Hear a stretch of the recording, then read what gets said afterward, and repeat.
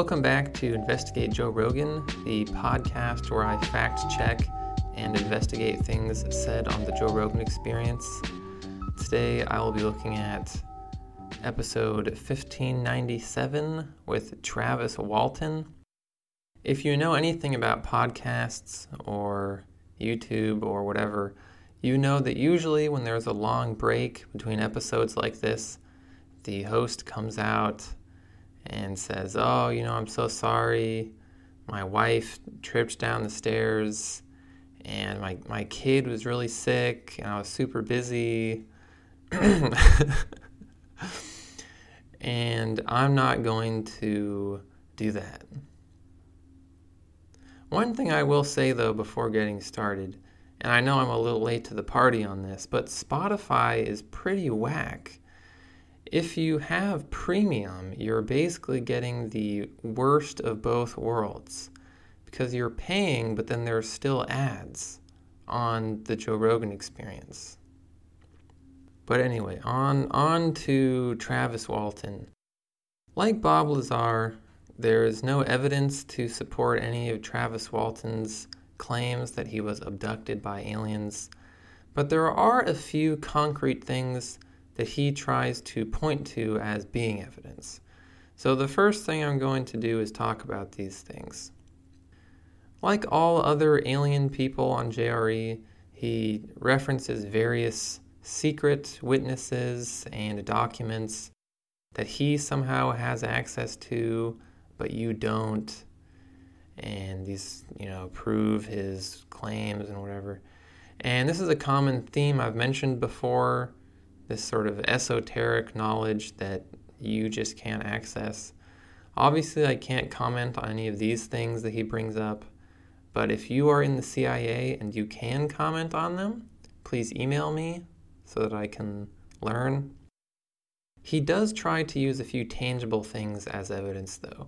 One of these things is, of course, the lie detector tests that he and his fellow loggers took and passed. I think pretty much everyone already knows at this point that polygraph tests are not reliable, so I won't really get into it too much. But needless to say, polygraph tests don't count as evidence. But since he brings it up, he's the one who brought up polygraphs, I do think it's worth mentioning that in 2008, he went on the game show The Moment of Truth, where you win money by answering a series of increasingly embarrassing questions while taking a polygraph. They asked him if he was abducted by aliens, and he failed that test. So he's passed some tests, he has failed other ones. Another physical thing Travis points to is that one of the loggers got skin cancer, and he claims that this was due to exposure to the UFO. I couldn't find anything online about this, and really it just raises the bigger question of why Travis himself didn't get skin cancer, since he was obviously the most exposed because he was in the UFO. He would probably just say that the ALMAs cured him, though. But then why didn't the ALMAs cure the other guy?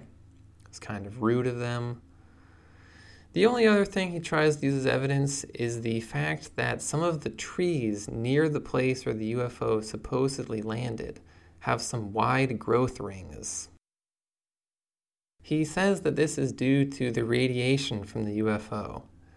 But the reality is that there are things that can cause trees to have wide growth rings besides UFO radiation. This was a big shock to me when I found this out. For instance, higher than average temperatures during the spring, or higher than average rainfall.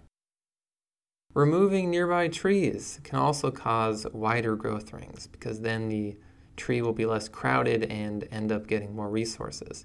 That's probably the cause in this case, seeing as how they were up there removing things. So I think it's pretty obvious that this guy didn't get abducted by aliens. At least there's no reason to think he did. So then the question becomes, what is actually going on here?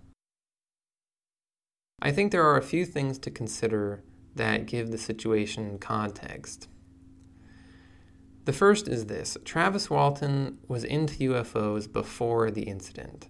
He tells Rogan that he's seen all kinds of other UFOs, but he doesn't answer when Rogan asks him if these were before or after his abduction. He knows that this will make him look bad. The reality is that he had always been a UFO fanatic. The sheriff at the time described him and his brother as, quote, longtime students of UFOs.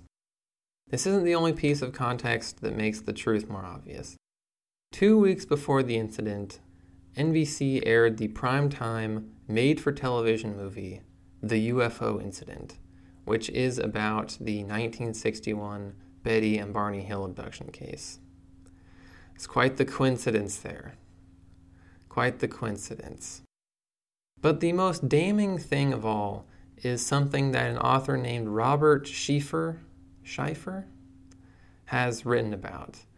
Travis and the other guys were way behind their logging schedule. At the time of the supposed abduction, there were only 5 days left of their contract and 100 acres left to do. If they failed to complete the job in time, they would have been fined and they would have lost a lot of money. But a member of the team going missing would count as a, quote, act of God and get them out of the contract.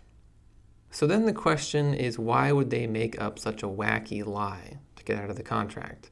Why not just say their equipment got stolen or something like that? Well, a UFO story would not only prevent them from losing money, it would gain them new money.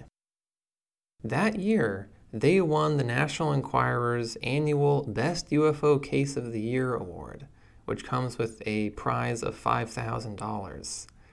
That doesn't seem like that much, but this was in 1975. So adjusted for inflation, that's about $24,000. I would definitely lie to the National Enquirer for $24,000.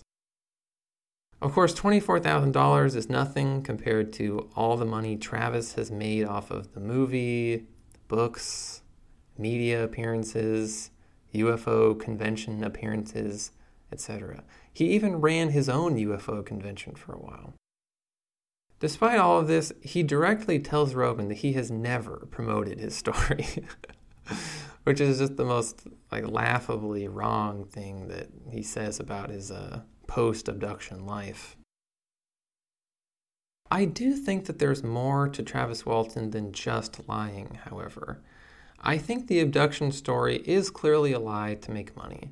However, he apparently was a true alien believer before the hoax, and he seems very sincere today. He even cries while telling Rogan about how aliens psychically warned him that his kid was suffocating. Now, he could just be a good liar. He could be good at acting. But it doesn't really seem like that to me. I think he does sincerely believe in aliens, even if he doesn't sincerely believe his own story. The thing I find the strangest about Travis Walton is how bitter and angry he seems. When Bob Lazar was on JRE, he was very relaxed, and he doesn't seem bothered at all by people being skeptical of his claims. Travis, however, acts like people who don't believe him are just being stubborn, and he seems to take it really personally. This guy is saying that he slapped an alien, and he acts outraged when you don't believe him. This could all just be part of the act, but I think it's possible that he is somewhat crazy or delusional. In this episode, he accuses skeptics of being government agents, and he claims that the CIA investigated him. He comes across as really paranoid and delusional, and he acts like everyone is out to get him. For instance, he says that the sheriff at the time had all these files on him, but that he secretly destroyed them all. Maybe it's possible that he's so delusional, he actually now believes his own lie. He makes some other weird claims as well. For instance, he says that his, quote, real father worked on the Apollo moon landing. He never elaborates on this at all. Very similar to that kid in your class whose uncle worked for Nintendo, and he gave him the inside scoop on who's going to be in Smash and all that. Towards the end of the episode, he also tells Rogan that his children have, quote, unique abilities that he'll tell Rogan about off air. I think he was implying that his kids have magic A-Lamau powers. He also suggests that perhaps there was once some sort of intelligent race of reptilians on the Earth, but that they were eaten by dinosaurs. This guy might just be a crazy person. Ultimately, this is just me playing armchair psychologist, though. I don't really know what is going on in the mind of Travis Walton. I don't think anybody does. But I don't think that this guy is like Bob Lazar. I think Bob Lazar is a troll who is in it purely for his own interest and amusement. And I respect him for that. But I think Travis Walton clearly created his story for financial gain, even if I'm not entirely sure where to draw the line of sincerity when it comes to all his beliefs. One thing brought up in this episode that's real is that the most recent coronavirus relief bill included a mandate for the government to release all of their information about UFOs. Rogan brings this up. I was surprised to find out that this is true. This doesn't matter, though, because when nothing comes out about UFOs and A-Lamaus, UFO believers will just say that they didn't release the real stuff, and the real stuff is still hidden. This is my prediction. It's a pretty safe one. Those are all my notes on this episode. If you have any thoughts or opinions on this important matter, you can email them to me. If you're in the CIA and you have the real A-Lamau info, please email that to me. If you are an alien, please do not email me, because I would look like a total idiot if you ended up actually existing. Thank you for listening. Be sure to tell your friends about Investigate Joe Rogan, and I will see you next time.